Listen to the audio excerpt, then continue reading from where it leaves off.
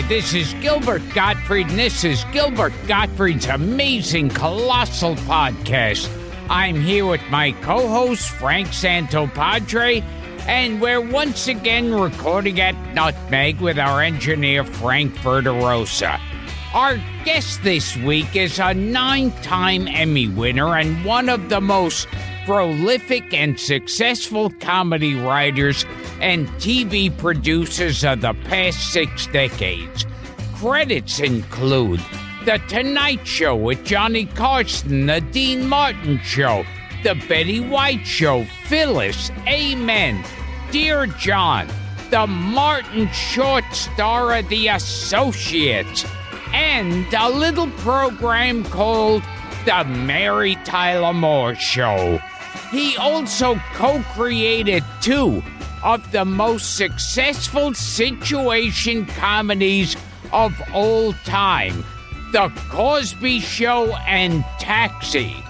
He began his long career working with the late, great Dick Gregory and would go on to work with and write for just about everyone, including Bob Hope, Richard Pryor, Steve Martin, George C. Scott, Henry Fonda, Madeline Kahn, Albert Brooks, and Andy Kaufman, as well as former podcast guests John Amos, Stuart Margolin, Dee Wallace, Dick Van Dyke, and Amy Heckerling. In addition to those 9 Emmys we mentioned, he also won 3 Golden Globe Awards and a Peabody. And in 2000, he received the Writers Guild of America Lifetime Achievement Award. His new book, co-written with former podcast guest Ed Asner, is called The Grouchy Historian. An old-time lefty defends our Constitution against right-wing hypocrites and nutjobs. Please welcome the creative mind behind some of the funniest hours in television history, and a man who once provided the voice of a talking orangutan, Ed Weinberger. That's some research you guys did. I don't remember half of those credits myself, but we go deep, Ed. I'll say. Okay. Before we go on to anything else, I think it may have been on Thick of the Night, Alan Thicke's show, or something. I had worked with 3 orangutans. They used to be an act. I forget what they call themselves. One of those orangutans went on to be the star of the show Mr. Smith, where it was part of the show was an actual orangutan. The other part was like a obviously phony animatronic puppet orangutan. Bill Cosby saw me on Thick of the Night and recommended me to do a guest spot on Mr. Smith, and I auditioned and didn't get it. You auditioned for The Voice? Just a guest appearance. Oh, you would have been a great voice or a guest appearance. I don't remember much about that show. I blanked it out. As much as you can blank out a show, I blanked that out. Now tell us about, as much as you remember, about this show. All right. Well, I'll tell you one story, which I haven't told maybe ever. Okay, good. It's an exclusive. Okay. So we were shooting at Paramount, and we had Mr. Smith, who had been in a movie prior to that. He was in the Eastwood movie. He was in the Eastwood movie. Thank you. Right. Yeah. Right. Oh, Any Which Way You Can? Yeah, CJ the orangutan. Yeah, CJ. And the trainer also had a second orangutan who was not as well trained. that we used occasionally as the dumb brother, because Mr. Smith could talk through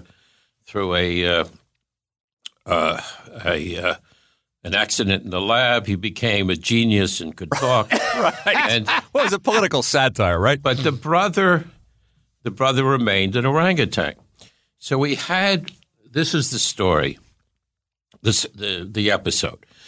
The Russians were going to try to kidnap Mr. Smith, who had secrets, nuclear secrets, whatever that was. But they made a mistake, and they captured the dumb orangutan. That was the episode. So we had two actors who were playing the Russian kidnappers. And one was Joe Mantegna, by the way. The other I forget. Anyway, the second actor was afraid of the orangutan, the dumb orangutan. And the trainer said, look, if you can't show fear. He's not going to hurt you, but you can't show fear. Well, the actor showed fear. They were in the back seat together. Mantegna was driving. We were shooting late at night at Paramount. And suddenly the orangutan, the dumb orangutan, not CJ, began to sexually abuse the second actor. Oh, my God. In the back of the car. So we had to stop shooting, and the second actor, sort of smelling an insurance policy deal here, claimed he had been injured and said he had to be taken to the emergency room. So I went with him to the emergency room. And when we got to the nurse said, what seems to be the problem here? And I said, well, he was sexually attacked by an orangutan outside of Paramount Studios. And I'm not sure if I remember the look on her face, but anyway, we began to fill out the forms. And so that's one of the events of that shooting, was that at 4 a.m, I found myself in an emergency room with an actor filling out an orangutan, a sexual attack by an orangutan. That's hilarious. So if you show an orangutan fear, it will rape you? I don't know much about orangutans, and it was an idea that I probably should have never had. And if I had, I should have stopped myself immediately from going forward. But when I told people about it, they said, oh, this is a hit show. This is a number one hit show. And so I continued from one disaster to another with that show. So The cast was good. Stuart Margolin, who we mentioned, and also the very funny Leonard Fry. Leonard Fry was great. Stewart was great, and so was the orangutan. But it just met with one problem after the other. And I remember giving an interview for TV Guide where I think the orangutan was on the cover that week. And I said, well, CJ, he's worked with Clint Eastwood. He's worked, he's terrific, and he always hits his marks. He does what I got calls from the actor saying, "How could you praise CJ and orangutan and say nothing about us?" And so there was always a problem with that show, and mercifully it was canceled, I think, in the first year. I believe so. And like I said, there was the real orangutan, and then other scenes was the most phony fake man-made orangutan. Yeah, well, we had trouble with that. That was a big, giant puppet that never worked, and we had 2 puppeteers within it that never worked. Please, I will say one last thing about Leonard Fry. Not one of the classiest shows I've ever done, but no, it's just Gilbert brings it up because he had a connection to it. I would have. I don't know if I could actually watch one right now, but if we ever finish the one about the two Russians kidnapping the dumb brother, I certainly might be able to watch it with a couple of drinks. Leonard Fry was in Fiddler on the Roof, Gilbert. He was the tailor. Oh, you know wow. that? You know that actor? Very funny guy. Wow. And very, very memorable in the Ted Baxter's famous broadcasting school episode of the Mary Tyler Moore Show. We worked together on a show called Best of the West, where he. Oh was, yes. Yes. John Marcus said, "Ask Ed about Best of the West." That's where I first met Leonard. And now you traveled with Bob Hope. You wrote for Bob Hope a I lot. did, yes. Well, I wasn't a lot, but I there was one year where I worked for Bob Hope, yes. And you would travel on the plane to, like, Vietnam and places like that? I actually, I'll tell you my Vietnam story. I actually went to Vietnam on a Christmas show. I think Frank looked up the year, but we don't have to give it. We don't have to. Okay, I won't give up the year. We don't need to do every year here, please. Yeah. Okay. Let me tell you my Bob Hope story. Go ahead. So, I have a few Bob Hope stories, but this is this was living out a fantasy in a way because growing up, I had obviously been very interested in and listened to and watched Bob Hope, and had heard about his USO tours and so forth. And so when Mort Lachman asked me to go with him, Mort Lachman was Bob's head writer, to go with him as his writing partner. We went to Hawaii and we went to Guam, and then we flew into. We couldn't stay in Saigon that year because the hotel had been bombed. So we stayed in Bangkok, and we took helicopters from Bangkok into the heart of Vietnam. So the first trip we made from Bangkok was to the Da Nang Marine Base in the heart of Vietnam. And this is, you have to remember, this is the war is going on full fury. And after the monologue, I only worked on the monologue, and after the monologue, which was different for each base, I didn't see. I had already seen the rest of the show. I left. I walked out of the base and stood on the side of the road, and I smoked my cigar. And as I'm standing there, behind me, I can hear the laughs and the music coming from the show at the base, about maybe 200 yards from me. I see in the distance a convoy, a military convoy, flatbed trucks, armaments, troops, machine guns, anti-aircraft guns, just maybe a truck convoy 20 trucks long, winding its way down this dirt road. And the first truck comes right in front of me and stops. And the officer or the driver, he had a guy next to him, leans out of the window and he says, "Excuse me, can you tell me how to get to Wang Chi?" And I say, "I don't know how to tell you this, but I just got in from Beverly Hills yesterday." And they laugh they laugh, I laugh, we wave goodbye, and the truck moves and the convoy moves on. And I said, right then and there, we can never win this war. If they are stopping and asking directions of a comedy writer working for Bob Hope, and they're lost, and I'm standing here, this is unwinnable, and we should get out right now. Unfortunately, nobody asked my opinion, and we went on for another 5, 7, right. God knows how many more years. So they should have asked. Yes, that was my one Vietnam story.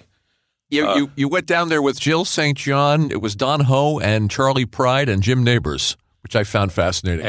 And the Gold Diggers. And the Gold Diggers. Okay.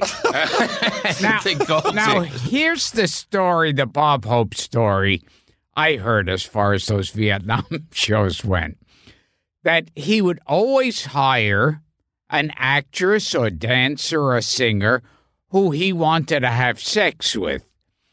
And when they were out there, if they weren't obliging, he would threaten to leave them in Vietnam. I personally know nothing about that. I don't comment on the personal lives of the people I worked with, and I never and I know that he was what we called in those days a womanizer, and I'm sure he had somebody on that trip that he may have been interested in. Leaving them in Vietnam, I don't know. Was Jerry Colonna along and all the Hope regulars? No. Colonna was World War II, and well, he was still alive. He was still alive. He was still alive, but he didn't.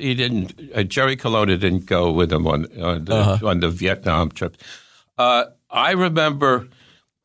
I usually sort of hung out with Les Brown, not him, but some of the guys in the band. Sure. And one afternoon, leaving after a show, I accidentally got into the same helicopter, military helicopter, with Hope, and he was surrounded by brass, military brass, big, 4-star generals, 3-star generals, admirals, and there was a couple of gold diggers in that helicopter, and there were young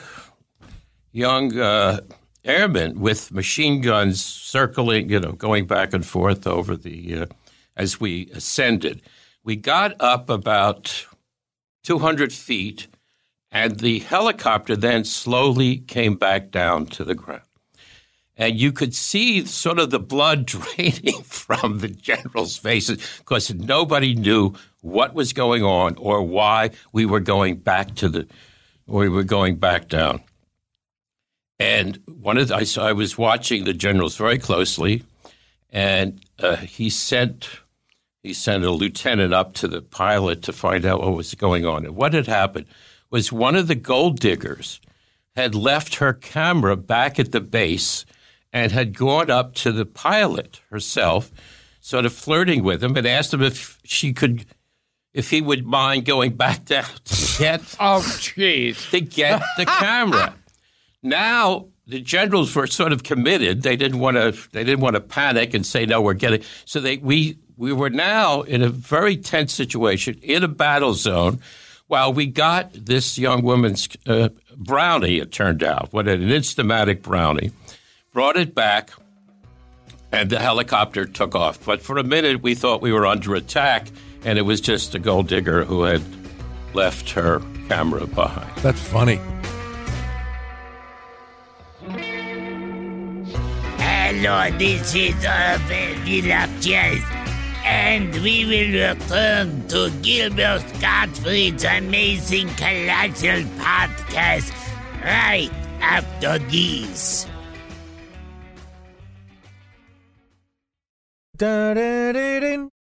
Gilbert and Frank, we can't live without you. Gilbert and Frank, we can't live without you. Gilbert and Frank, we can't live without you. Gilbert and Frank, we can't live without you. And now back to the show.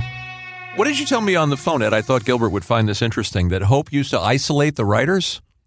Well, he didn't isolate the writers, but I was never in a writer's room with Hope.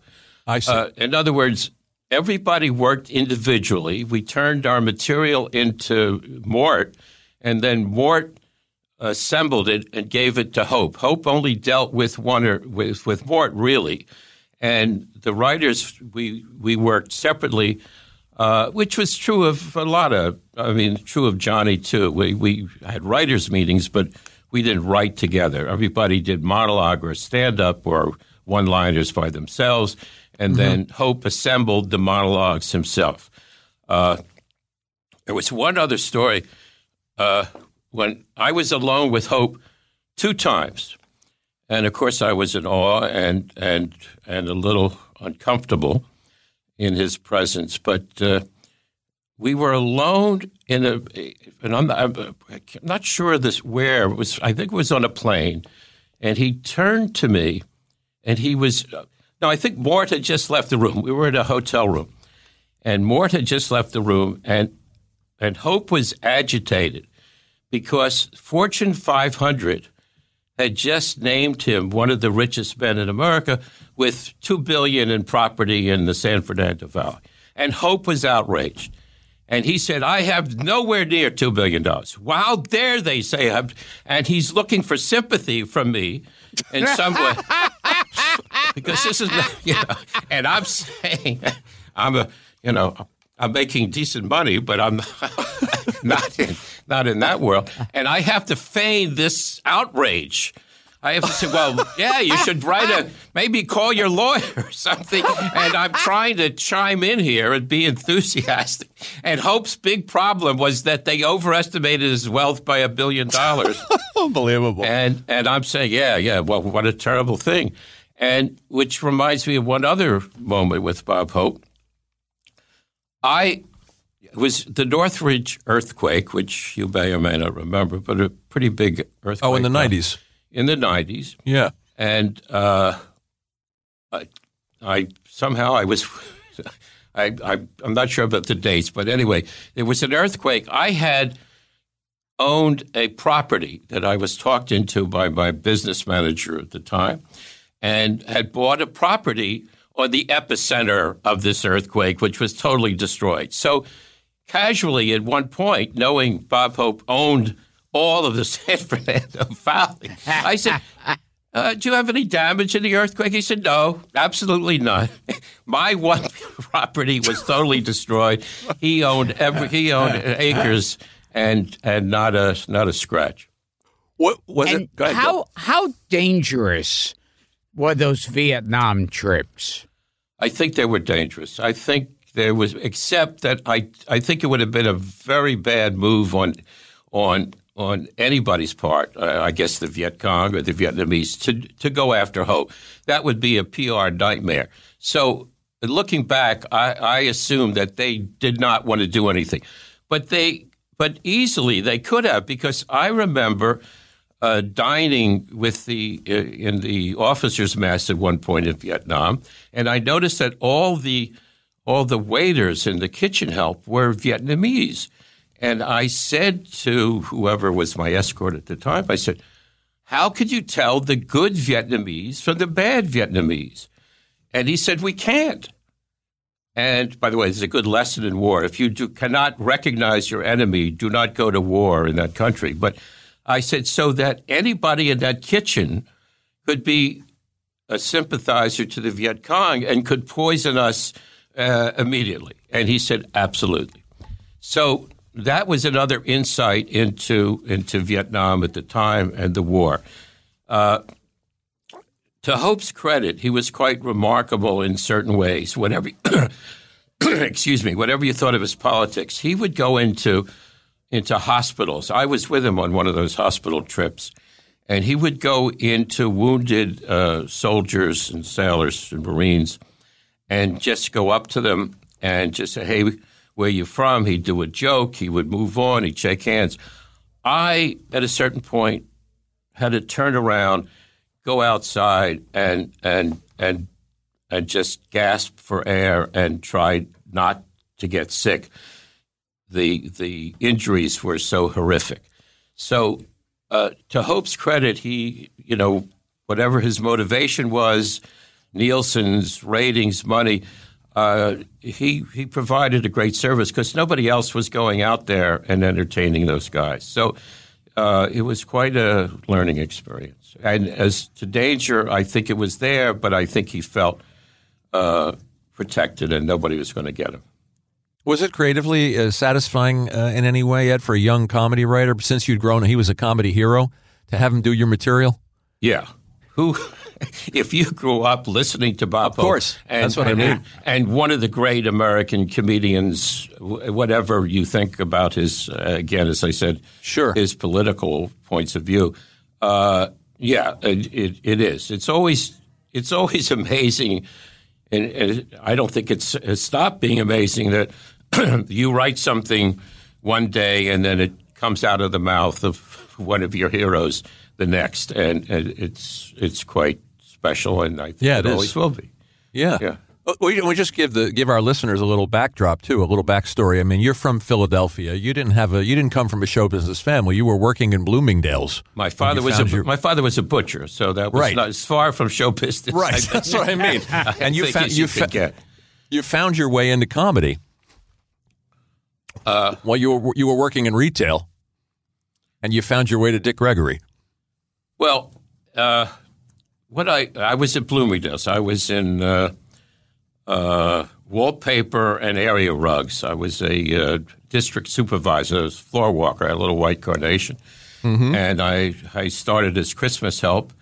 And during the day, I wrote jokes. And at night, after I left, after the store closed, I would bring these jokes to whatever comic was playing in New York at the time. So I had taken jokes to and been rejected by Jackie Carter, Jackie Mason, Jackie Vernon. All the Jackies.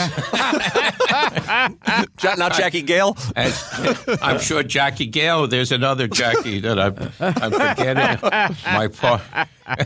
And then Dick Gregory, I think it was the Blue Angel, came in, and I wrote jokes for him and brought him material.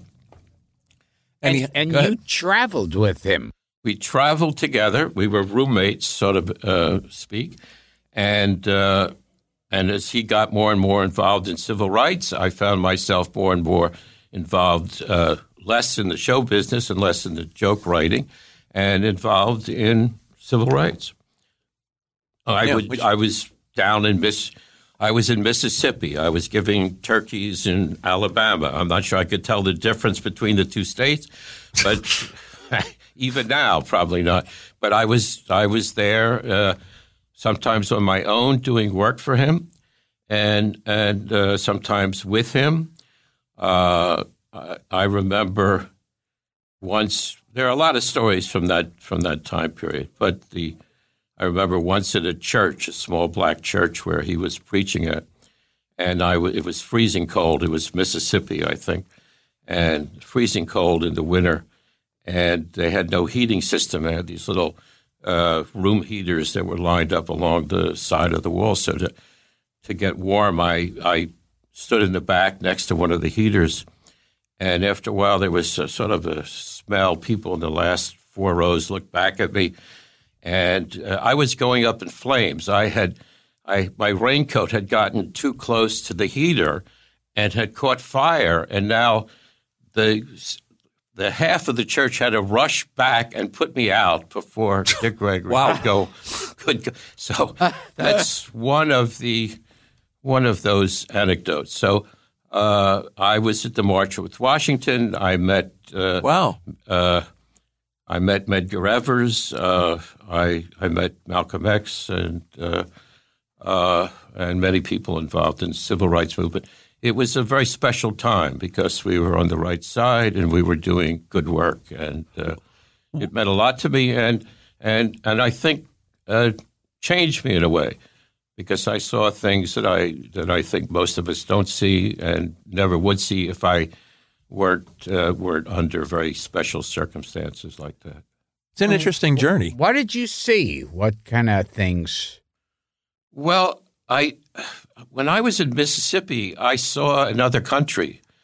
I didn't recognize it. It was the segregation. That was a time when,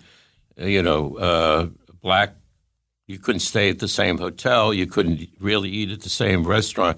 I saw the outright cruelty of people down there towards people that of another color, and I saw the African American standing up to that, finally standing up to it, and fighting for rights that should have been theirs without that. Mm-hmm. So it's I remember it. I remember once we were giving out food in again, could have been Alabama, could have been Mississippi, and a group of really, I guess you would say rednecks pulled up, a truck of rednecks pulled up, and I had wandered off, not given to heavy lifting. I had stopped pulling out the food from the truck. I was just standing on the side smoking. And they came up to me as a fellow white person, and they said, "What are they?" And they used the word, "What are they doing?" They didn't say they, and I said, "Beats the hell out of me." And I sort of inched towards their side of things and watched sharing cigarettes with them. So I was capable of switching sides when I thought that I was under some physical duress. But again, I think I had a unique view of the civil rights movement, a comedy writer working for Dick Gregory during a time in our country where of special significance. And it's interesting, too, because that he turned out to be the comic of all the comics. You were going and you were giving material to people. You look back on that and think that journey obviously would not have happened. If it had been Jackie Gale, no. Well, I mean, yeah, or any of those people. Had it been any of the Jackies, no. Right. It's funny how it worked out. Jackie Mason, that was the one Jackie we forgot. Oh, okay. Jackie Mason. It's funny that this is the comic that accepts your material and it winds up changing your life. Changed my life, yes, and I was forever indebted to him. And good man. Getting back to regular show business. You used to write for Johnny Carson. Yes. I have very few stories about Johnny Carson. That was after Gregory, and that was my first television job. And at that time, I was hired as a monologue writer. There were only I look at the credits now on the late night shows. They look like they have 30 to 40 writers working on those shows. We had 3, and only 2 were working on monologue, and the others were working on the what we called the 5 spot, with the part of the show where Johnny sat back down. When I started, and the show was done in New York, the monologue wasn't even seen around the country, and wasn't seen in New York. It started. Most people don't know or don't even know. Yeah, that's interesting. Gilbert didn't know that either. Yeah, that they didn't show the monologue. They didn't air it. That I was surprised. The show started at 11:15, and the network feed didn't begin till 11:30, and it started with Johnny at his desk. And so one of Johnny's peeves at the time, one of the early ones with the network, was that somewhat after I started, he wanted to start the show at 11:30 and start with the monologue, which made sense. And so that first 15 minutes went back to the local stations, and he began starting the show at 11:30 with the monologue. And but it wasn't that way when I started. When I had been working there only maybe 2 months. I think my first joke was a Halloween joke, the first joke that I got on. My first day was Halloween. And in November, President Kennedy was assassinated. And at the time, I was working on, everybody knows where they were when President Kennedy was shot. I know specifically because I was writing jokes about his trip to Texas. I was in the process of writing jokes. Wow. When we heard that he had been shot, and first I thought it was a bad joke. And then, of course, we got to go home early. And I don't know where those jokes were. I often wondered what I was writing at that time. But when that happened, I guess we first we think of the tragedy of it, and then we sort of, I guess, I don't know if I'm unique this way, but I started thinking of my own situation. And I remember thinking, foolishly now, I said, well, this is the end of topical comedy. Who can write jokes about anything after this event? Mm-hmm. There's no way that, we're going to pick up and Johnny's going to do political humor ever again, or anybody else for that matter. And curiously, of course, within a short period of time, we were back doing the same material. But I always remember Lenny Bruce's joke on the day of Kennedy's assassination. Do you remember it at all? Yeah, with Von Meter. Yes, yeah, yes. We've talked about it. I think that's the great line. So even on that kind of tragedy, there's a way of finding a joke in that. Because Von Meter, his entire career was his of course. Kennedy imitation. Yes, and he said, "Boy, what was that? I feel sorry for." No, Lenny Bruce. No, I don't think. No. I don't know that Lenny Bruce ever used the words "I feel sorry for." But I think he did say, that's the end of Von Meter's career. There goes. Yeah. I think that was his opening line. Yeah. On the day of the assassination, that was his line at a club. I think that's the end of, or not even. I think I actually got to watch Lenny Bruce in person in Chicago a few times, and later in San Francisco. So that was sitting in an audience watching him was special too. And he was right, by the way. Yes, he was. Yes. Yeah. Von Meter never recovered. No. And I hate to pile on, but I met Von Meter, and he wasn't really that nice a guy, at least to me at the time. So. Oh, he had a sad life after that. Yeah, it's too bad. Yeah. It's funny because then years later, after September 11th, there was that thing of, can we ever make jokes again? Yeah, I think there is that period of time, but you did very shortly thereafter did a joke that worked, that's recalled and remembered, and when I read it, I said that joke works, it's funny, and is surprisingly still in good taste. So I mean, to manage all of that at once after you're the first person who ever accused me of good taste. I'm not accusing you of good taste. I am commenting on that joke and I did that. And saying that joke. Well, but you're flirting with some serious blowback. And I think I don't know what the reaction was, but I think it's a great joke. I think for clarity for our listeners, you're referring to the joke about the stopping off at the Trade Center. Yeah, the Empire State Building is what you said. The Empire State Building. Oh yeah, I screwed the joke up. I have to fly to. I was at the Hugh Hefner roast that I did it, and I said I have to leave early tonight. I have to catch a flight to L.A. I couldn't get a direct flight. We have to make a stop at the Empire State Building. And everyone yelled too soon. Yeah. They did? Right. I don't know what the reaction was. One guy yelled too soon. I thought that meant I didn't take a long enough pause between the setup and punchline. Did you work with Harry Crane at the Carson show?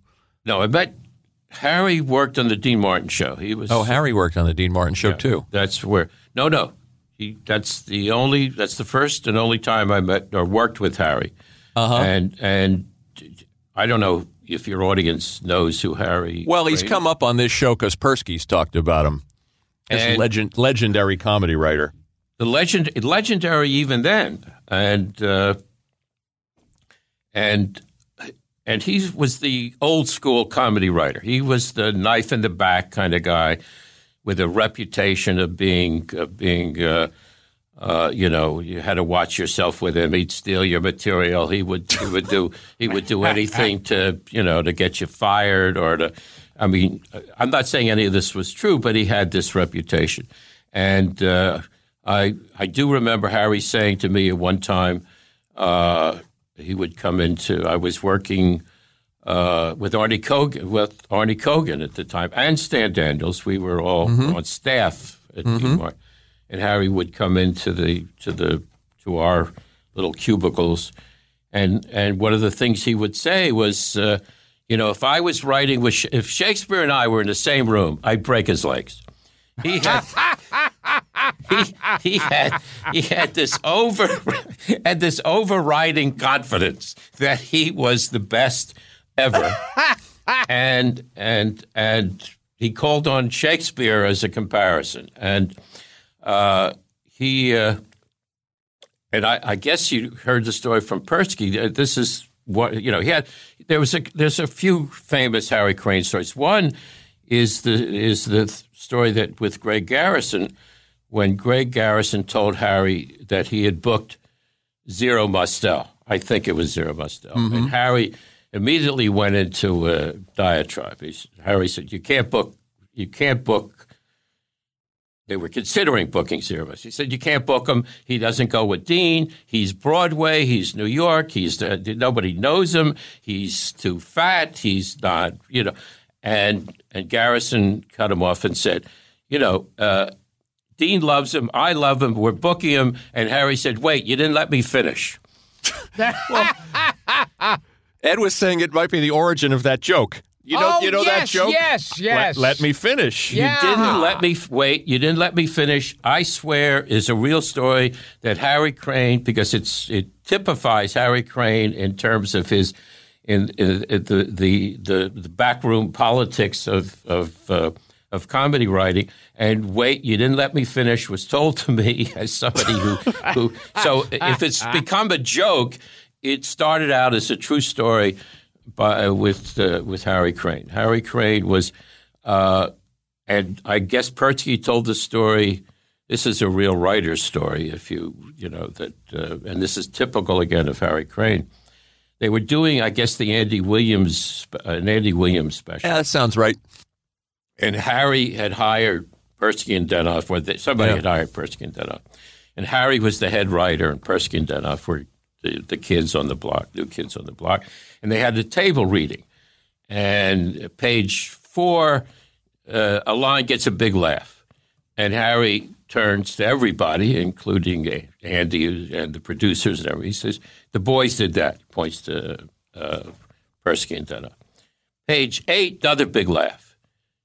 He says, the boys did that too. And Persky and Denoff are thinking, as they say later, hey, Harry what a great guy. He's giving us credit for these jokes. And they're just saying, well, his reputation is misleading. It's not true. Well, for the rest of the script, after big laugh, Harry says nothing implying that they never did another joke that got a laugh, and all the other jokes were his. I played them. And it took him until about page 45 to realize that Harry was sinking the knife into them deeper and deeper as the script went on.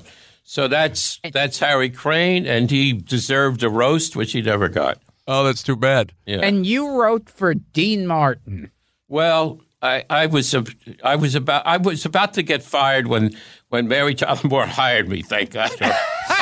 I was not a good Dean Martin writer. I never really got a grasp of that show, and I think if we were to look back and see the sexism of that show, not saying that I wouldn't write a sexist joke if they were paying me at the time, but it was, in any case, I was not. I wrote, but not successfully for that show.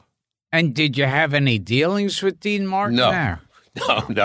Dean talked to Greg Garrison and he knew Harry, but Dean never really talked to any of the writers. It's like the Ted Williams. The gods don't answer postcards. I think Dean did not look upon the staff writers as somebody he was going to talk to. It was enough just to see him walk down the hall in a tux with a drink in his hand and say, "Hey, I'm working for Dean Martin." By the way, speaking of Dean Martin, going back, when I was with Dick Gregory, Frank Sinatra summoned him, in a way, to Cal Neva when we were, Greg, and I say I, Greg was playing the Hungry Eye in San Francisco, and I was with him. And he got a call. Sinatra wanted to see him at Cal Neva. So I forget when we went up there. We went up there together. And this was quite an event for me. And so I have one Sinatra story that came out of it. But Dean was at the bar, dead drunk. And so the drinking about Dean Martin was never an exaggeration. It was really part of a lifestyle. But Frank Sinatra heard, we went in and we were all introduced, and Frank Sinatra said, let's go talk. And we had to cross the casino to go into the restaurant where Sinatra and Gregory were going to talk, and I was going to hang out with Sinatra's guy. And as we passed the crap table, Sinatra said to the croupier, I'm trying to find the word for the guy who rolls the dice in a crap table, and he says, put 10,000 on the pass and let me know what happens when I come back. And I thought that was the coolest thing I had ever heard in my life. And it came from Sinatra, 10,000 and let me know what happens when I come back. That is pretty cool. Yeah, I thought you couldn't. And so that was the first time I ever heard Sinatra speak off stage. It's funny that you saw Dean slosh because you'd hear rumors that there was just soda or water in the glass. I don't think so. He drank. He drank. Yeah. I think he drank during the show, during the television show, and it was part. And so you've heard that, right? The booze was a the booze was a prop. They put ginger ale. Put ginger ale or iced tea or something. I don't know. He drank. I mean, I saw him at a bar, and of course, I don't know after that, and things do tend to get exaggerated, but I'm inclined to think that there was where he was really drinking. Yeah. Since you brought up Harry Crane, you and I talked on the phone too about Pat McCormick, another legendary comedy writer. Yeah, said you had a story about Pat. Well, I never worked with Pat, but Pat was, there was always a Pat McCormick. Did you meet Pat at all at any point? I never met Pat, but now should be my time to ask you the question. I've told the story a few times, and we had one guest who backed me up on it. Two of them. Oh, Buck Henry and Ronnie Schell. Well, I'm not going to contradict either one of them, by the way. The Pat McCormick helicopter story. I've heard that too. I can't vouch. I cannot vouch for it. Could you tell it? No, I can't tell it. I don't know it that well. Well, what's the Braille? Is there a Braille story? Yes. Yes. Let me tell you the story that I do have verification because I know somebody who was in the car with him. And they were driving by, it's the 101 freeway, and adjacent to the freeway is the Braille Institute. This was around 2 o'clock in the morning. And Pat McCormick says, somebody says, the lights are all out. And Pat says, yes, they're working late.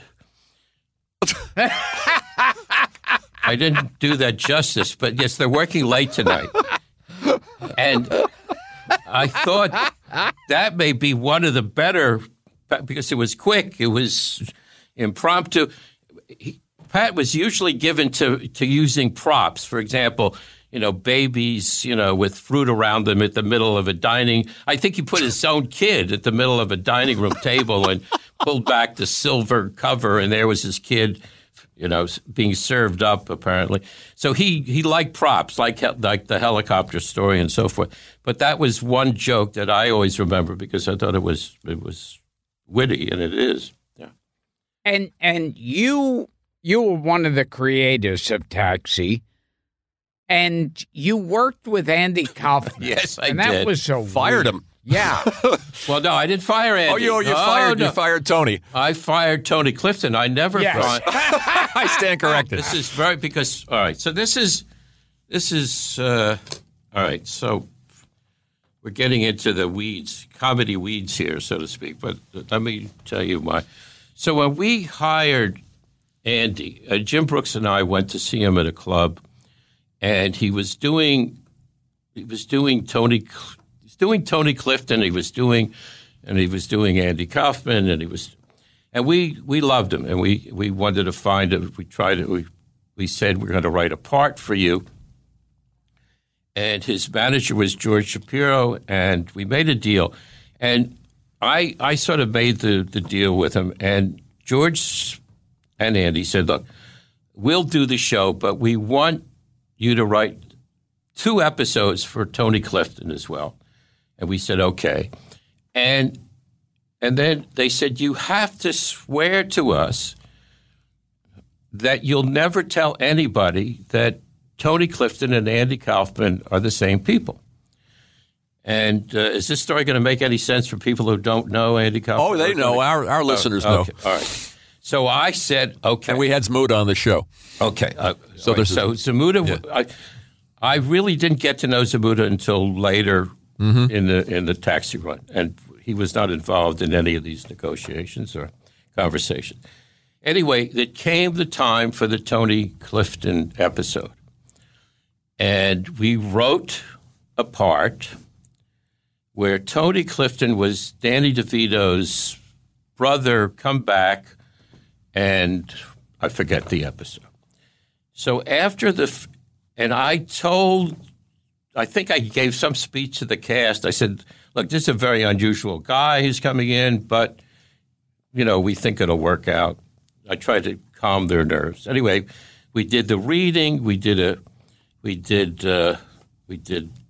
rehearsal. At the first run through, it was a disaster because Tony Clifton and this was our first year of Taxi. We're, biting our nails as to pickups and things like that.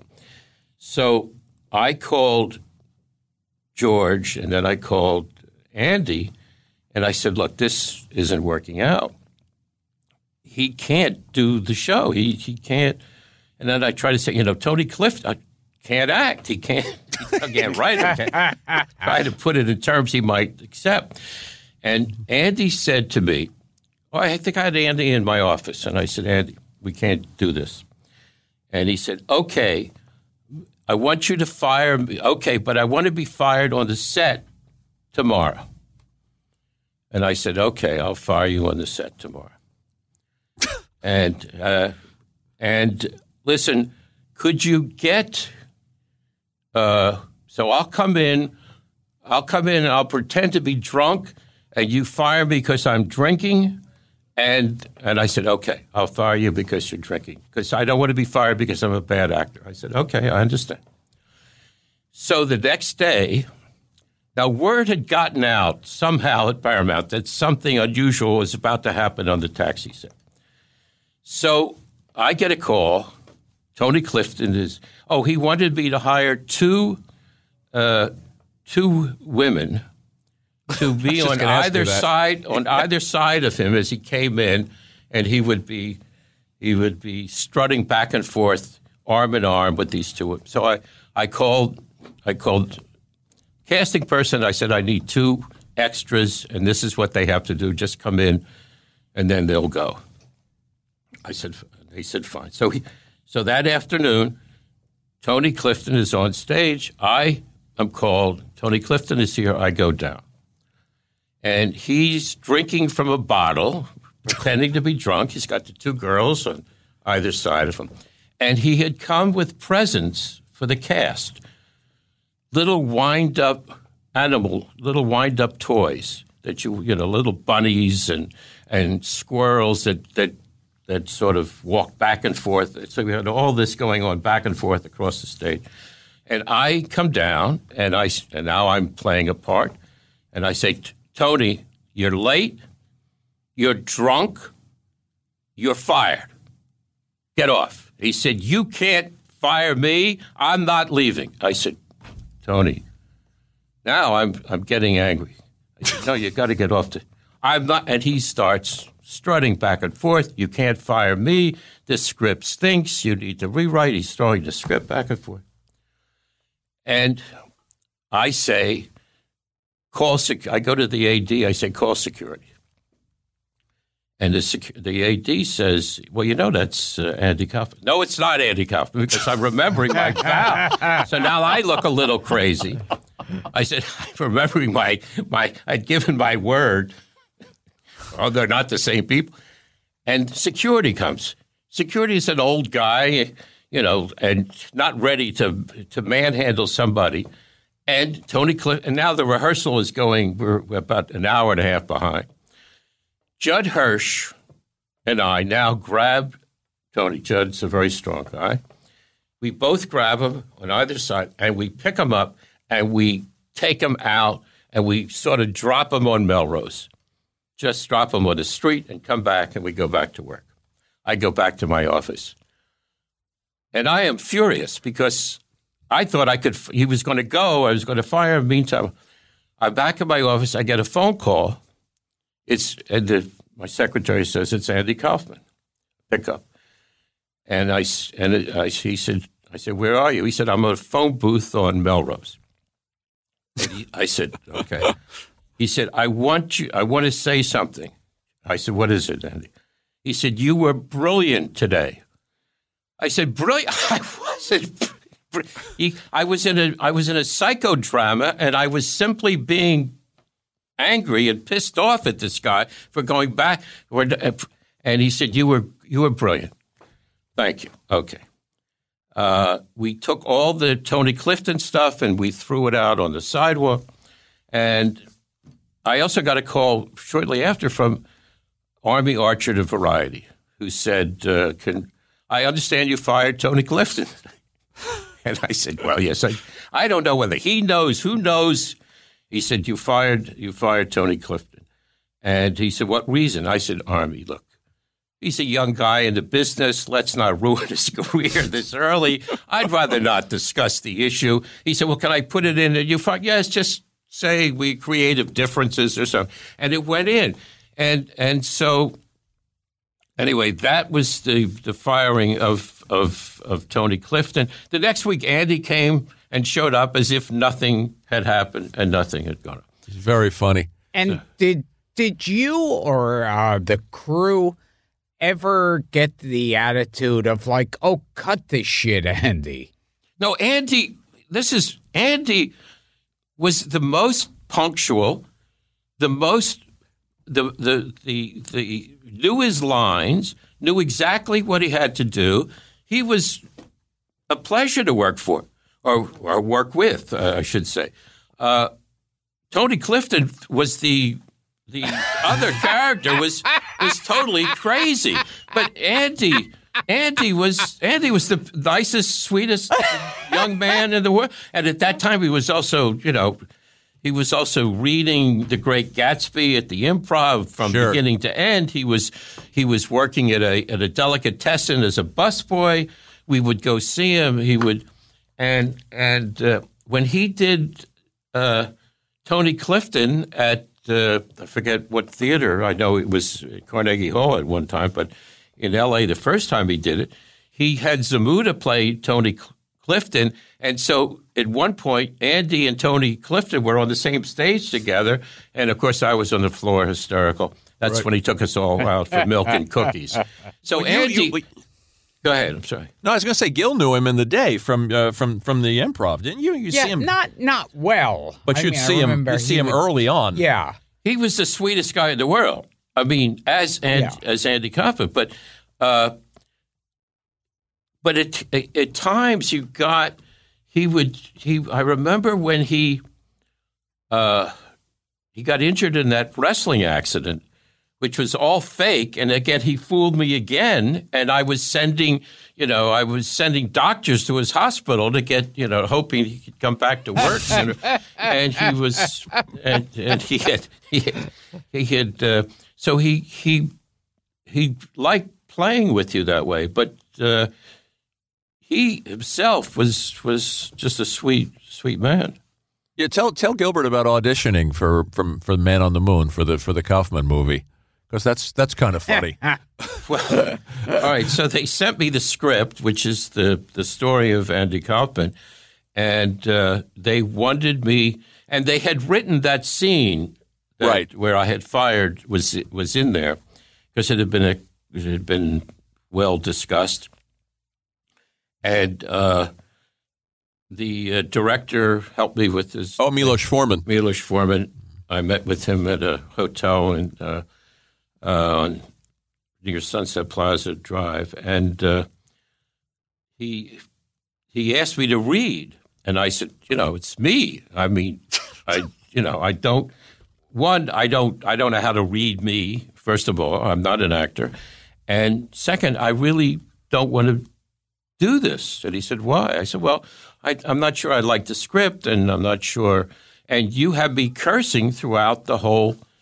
And I said, I did curse when I lost my temper, but as a rule, those are not words that I use all the time. And he said, well, if you don't do the part, we're going to cast somebody very ugly to play you. I love that. So it's my taste as an actor, or what an actor may have to go through. And I never did it. They hired somebody who I don't know if he followed through on that thread at all, but I think they hired Peter Bonners from the Bob Newhart show. Yeah. Okay. Yeah. It was Taxi was really a small part of the movie. Right. And you created the Cosby Show. Well, yeah, that's not a. That seems to be some. It's not a credit that has the luster it once had. No, I would say not. So now created the original Cosby Show too, the Bill Cosby Show. The 60s. first, there were two Cosby shows. The one was the half hour as the gym teacher. Yeah, we've talked about that. The one Cara film show, Chet Kincaid. Bill liked. I don't know. He always named his own characters in a strange way. So he had Chet Kincaid, which was like, I said, Bill, that's like a cowboy name, isn't it? He wanted that. And once he wanted something, you couldn't talk him out of it. And the second was Huxtable, which I, again, questioned him about. But that seemed to work out all right. But, that was – but I that now the only question I'm asked is, what do I know about Bill Cosby personally, and not much. So that original Cosby Show was hip, and we talked about it on the phone too. And it was bold for the time for not using a laugh track.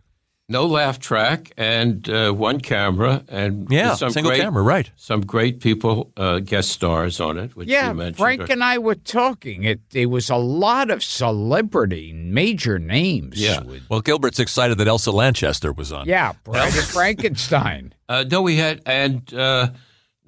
all kind. I mean, it was amazing, and Henry Fonda, Dick Van Dyke.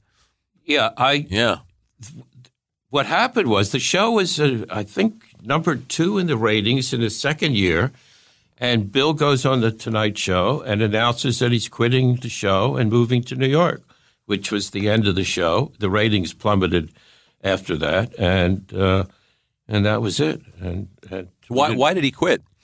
Well, if I remember correctly, and I'm not sure of the time frame, but this was the time this was right after the Manson murders.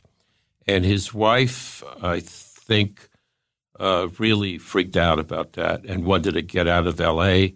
And I think there was a lot of that among celebrities in Hollywood at the time. I don't know that they all left or could have, but I think that was his reason. And they went back to New York, and that was the end of the show. I didn't work for him again until the second series. So that was a funny show, and that had that great Quincy Jones theme song. I think Bill probably is responsible for that.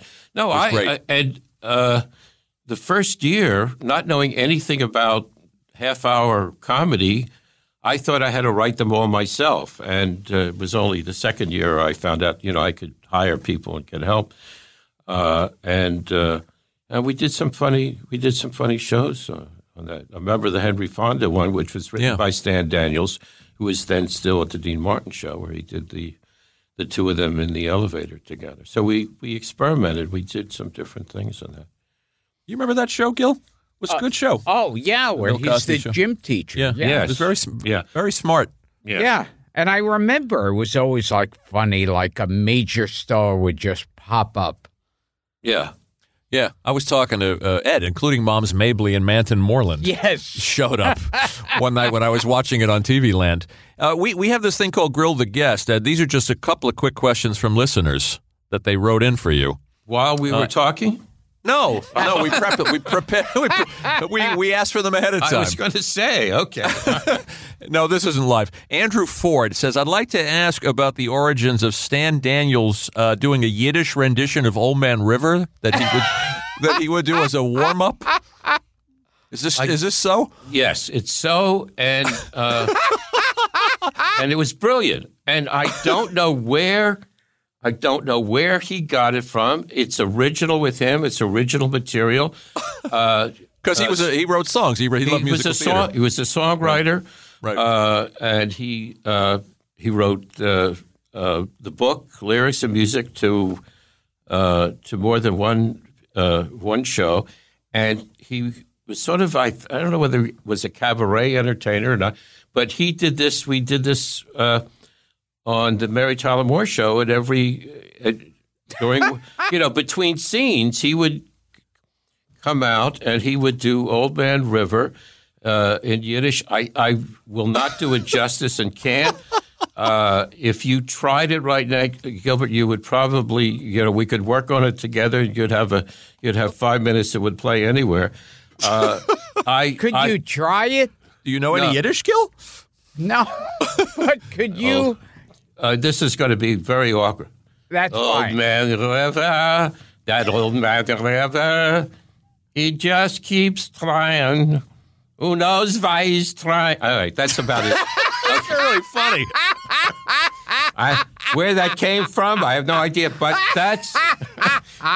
the lyrics work once you get. I don't know the lyrics, but if you transpose the lyrics, you're going to get something very funny. And then I read where there was a Broadway show called Jews Telling Jokes. And in the review, I read where somebody was doing that routine, and I said, I hope they got permission from Stan Daniels' family to do it. Or maybe they didn't. It doesn't matter. But it was. I guess it shouldn't be public domain. But it was Stan's bit, and it was always sensational whenever he did it. One of Stan's lines about me that he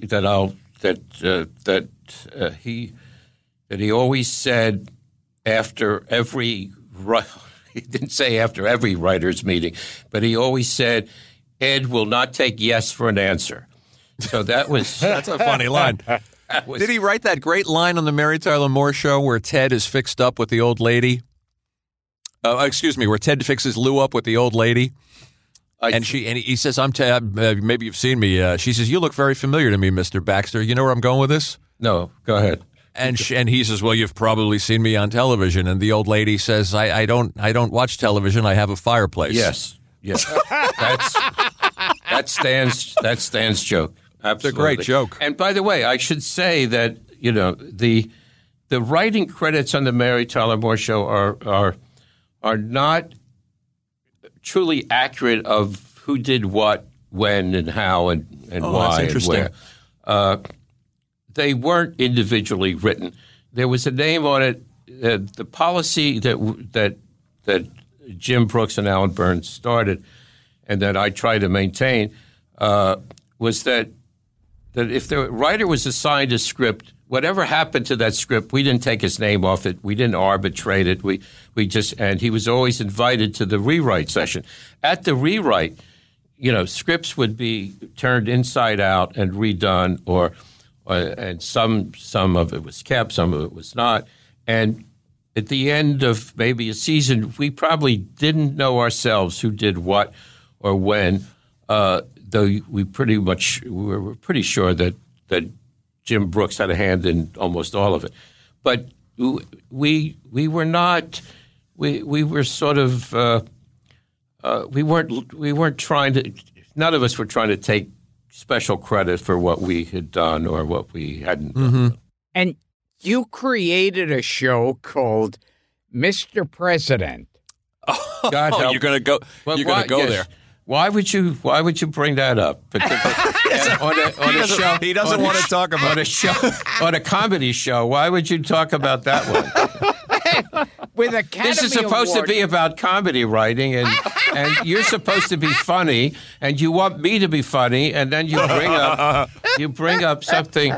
I'll just keep filibustering until maybe we're out of. Don't we have any more questions? Wait a minute. What happened to the questions? Legendary actor. What happened to the questions from the audience? Academy Award winner George C. Scott. Oh, who my played God. Patton. Yeah. Well, this was look. He's one of the great actors of the universe in his time, but his time was not when I was working with him. By the way, so. Okay, here's another quick So one. wait. Go ahead. What was the problem? Trying to let him off the hook. What was What the was the problem you were having with George C. I'll tell you Scott? one problem I had with him. Okay. I won't tell you the real problem because that's gonna get too serious. But Please tell me the real I'll tell you no. Maybe when we're off. Did he drink?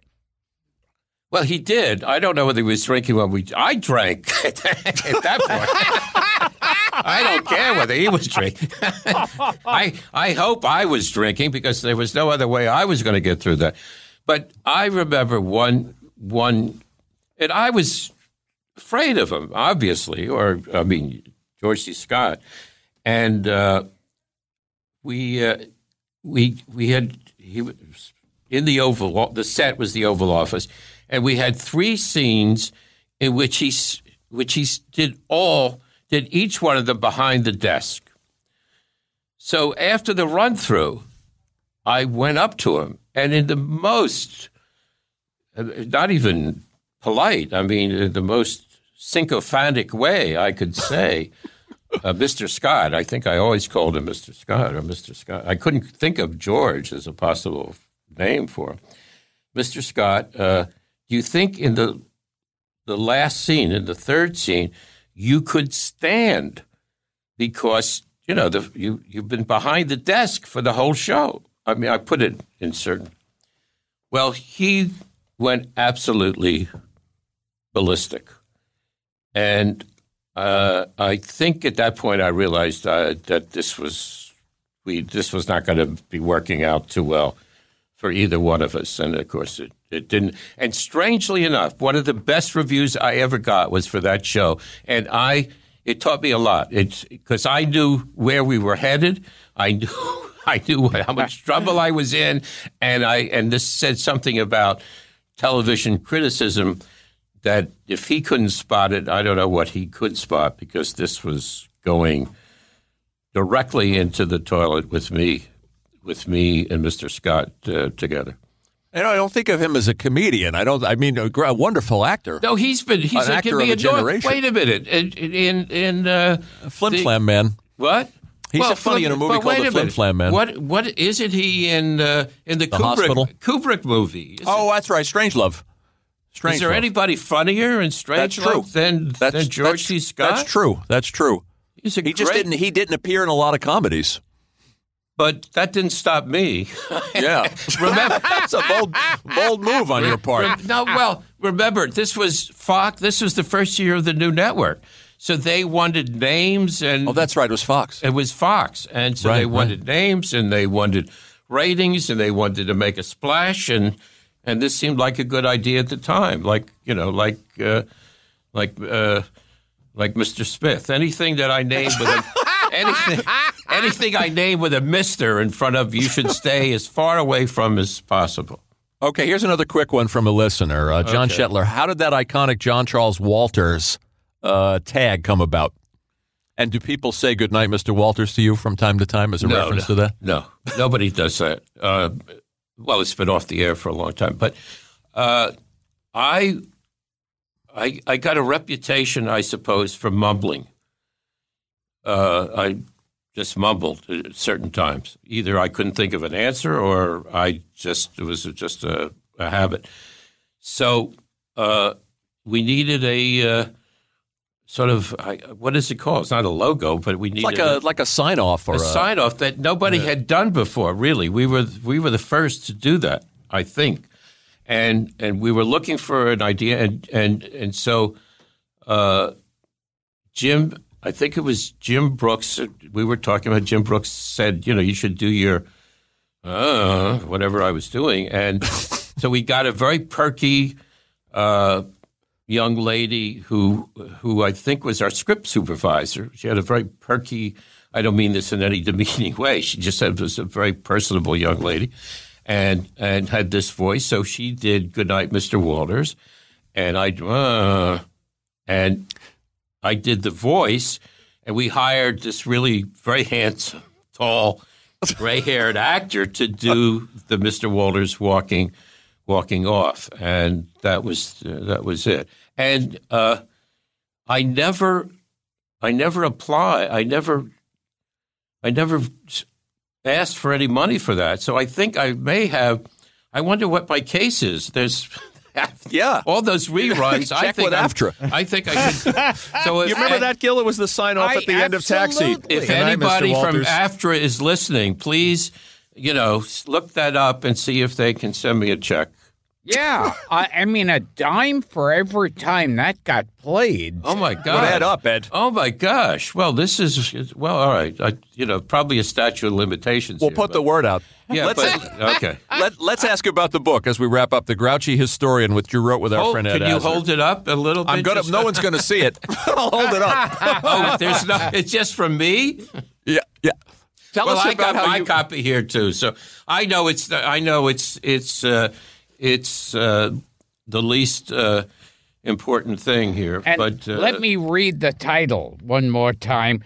The Grouchy Historian, an old-time lefty, defends her Constitution against right-wing hypocrites and nut jobs by Ed Weinberger. Two old-time lefties in this case. In this case, Ed Asner.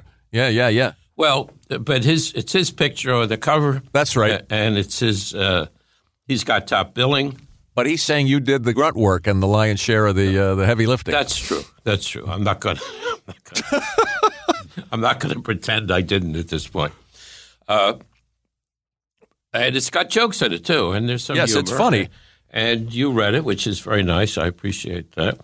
And it started. It's educational.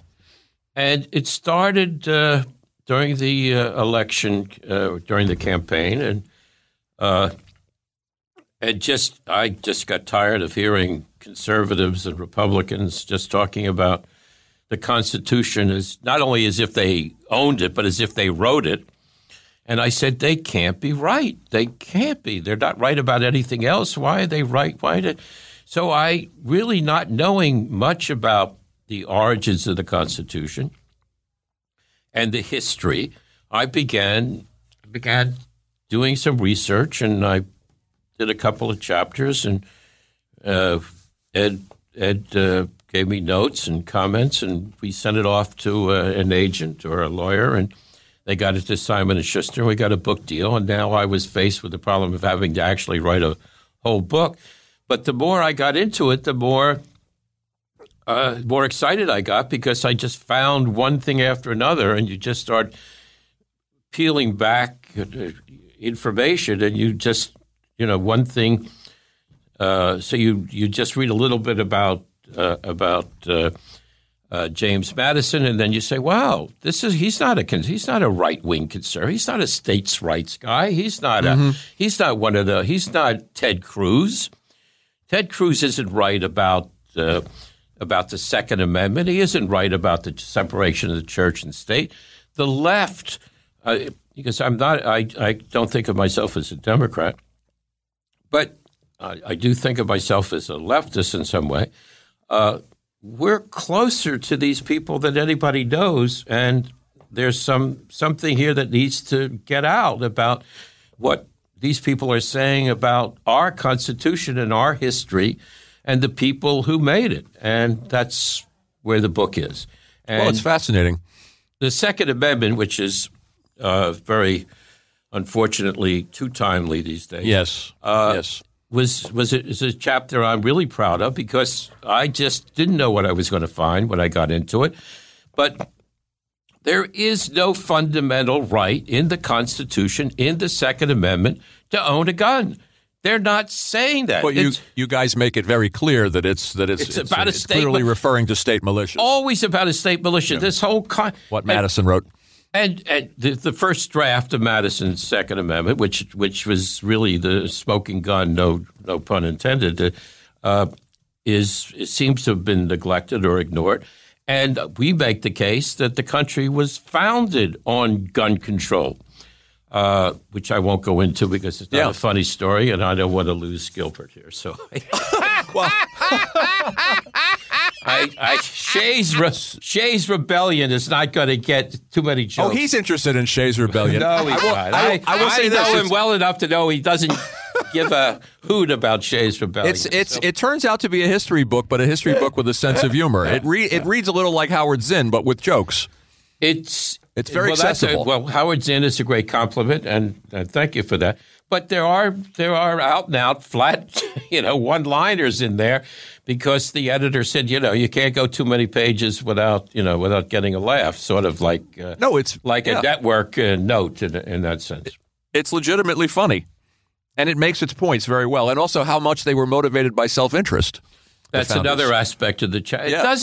It doesn't denigrate them at all to pull back the curtain and say, look, these guys had skin in the game. They were landowners. They were slave owners. Absolutely. Land speculation was the big occupation or preoccupation of the time, and they were all speculators in land, and they were all debt speculators, and they all had vested interest in the Constitution. It's one of the points that's made without at the same time making the equal case that they were brilliant geniuses and men of the Enlightenment and the first real Americans. It's enlightening. It's educational, and it's a page turner. I mean, I read a lot of books for the show, and some are less rewarding than others, but this one was fun. Thank you. It made history fun, and it wasn't preachy. It was well, it points, and I do. It was entertaining. We do go after Ann Coulter and that I enjoyed especially. Ted Cruz, and Carson and Scalia and all of them and of course Scalia, one of the great myths of our time, that he knew what he was talking about. Let me ask you this about Ed, and I'm going to put you on the spot. Ed contends that Lou Grant, which was a show that was doing well in the ratings at the time, may have been yanked off the air because of his politics. I think that had a lot to do with it. I'm not that familiar with the circumstances. I was not at MTM at the time. Alan Burns went on to do Lou Grant. Jim Brooks and I had moved on to do Taxi. I think Jim still had some connection to Lou Grant and was one of the creators of it. But Ed did run into trouble because of his stand on El Salvador and his defense of the Sandinistas, which was a very, very serious and dangerous subject at the time. There was a lot of network interference on all levels. That was the age of family values. I know we had lots of censorship problems on Phyllis, and I don't remember what. So that was CBS. Paley was still there. Mm-hmm. I'm sure there was blowback from the sponsors. He was very public in his position at the time, and from what I understand, there was no reason to cancel the show. It certainly wasn't canceled because of its ratings, and it was it was in the top 10, I believe, and it was a well-received and well-regarded, classy network show. Isn't that interesting? I admire him greatly. I was saying to Gilbert before we put the mics on. I mean, he's a guy who's always put his money where his mouth is. Yes. He's advocated for teachers, advocated for unions, for HIV patients, for Holocaust survivors. I mean, it's a great autism as well. Autism now. It's a great legacy. Yeah. I mean, we had him on here. We had a lot of laughs with him, but there's just a lot to admire about the man. Right. Here's the book, Gil. Yeah. The grouchy historian, an old-time lefty, defends the Constitution against right-wing hypocrites and nut jobs. A fun read, Ed. Thank you. Now, and after we get off the air, you're going to have to tell me your extra George C. Scott story. I will tell it to you off. Yeah. I'll tell it to you off the air. Off the air. Okay. I'll tell you my Sherman Helmsley. I'll tell you my Sherman Helmsley story off the air too. Okay. And we'll figure out if you guys were actually in shul together. Yes. Yeah. Off the air. I swear they used your name to lure me into a Purim play. Yeah, in some temple in L.A. Wilshire Boulevard Temple. Not some temple. It was a big temple on Wilshire Boulevard. If you were never out here, there's only one of you, so I remember the name. Yes. And they said Gilbert is going to be working on this Purim play, and we want you to work on it too. I said, well, sure. If he's going to work on it, I'll work on it. And I said, my big contribution was, I said, put the rabbi in a dress, and you'll get a big laugh, which they did, and that was it. I figured I got my laugh. I'm done. What you did after that was your business. But apparently, I never heard a thing. It's shocking. You're such a pious Jew.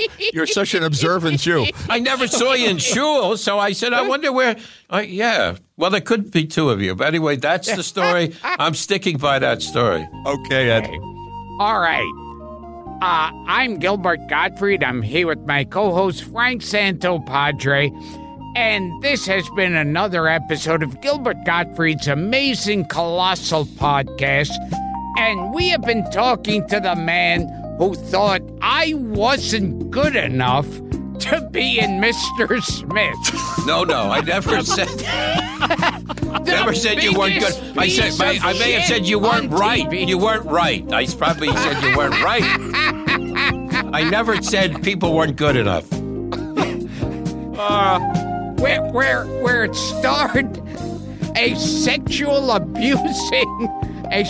harassment orangutan. Orangutan, yes.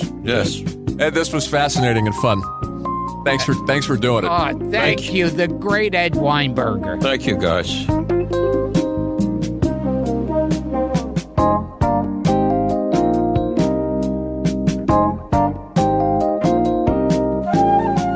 Gottfried's Amazing Colossal Podcast is produced by Dara Gottfried and Frank Santopadre, with audio production by Frank Verderosa. Web and social media is handled by Mike McPadden, Greg Pear, and John Bradley Seals. Special audio contributions by John Beach. Special thanks to Paul Rayburn, John Murray, and John Fodiotis. Especially Sam Giovanco and Daniel Farrell for their assistance.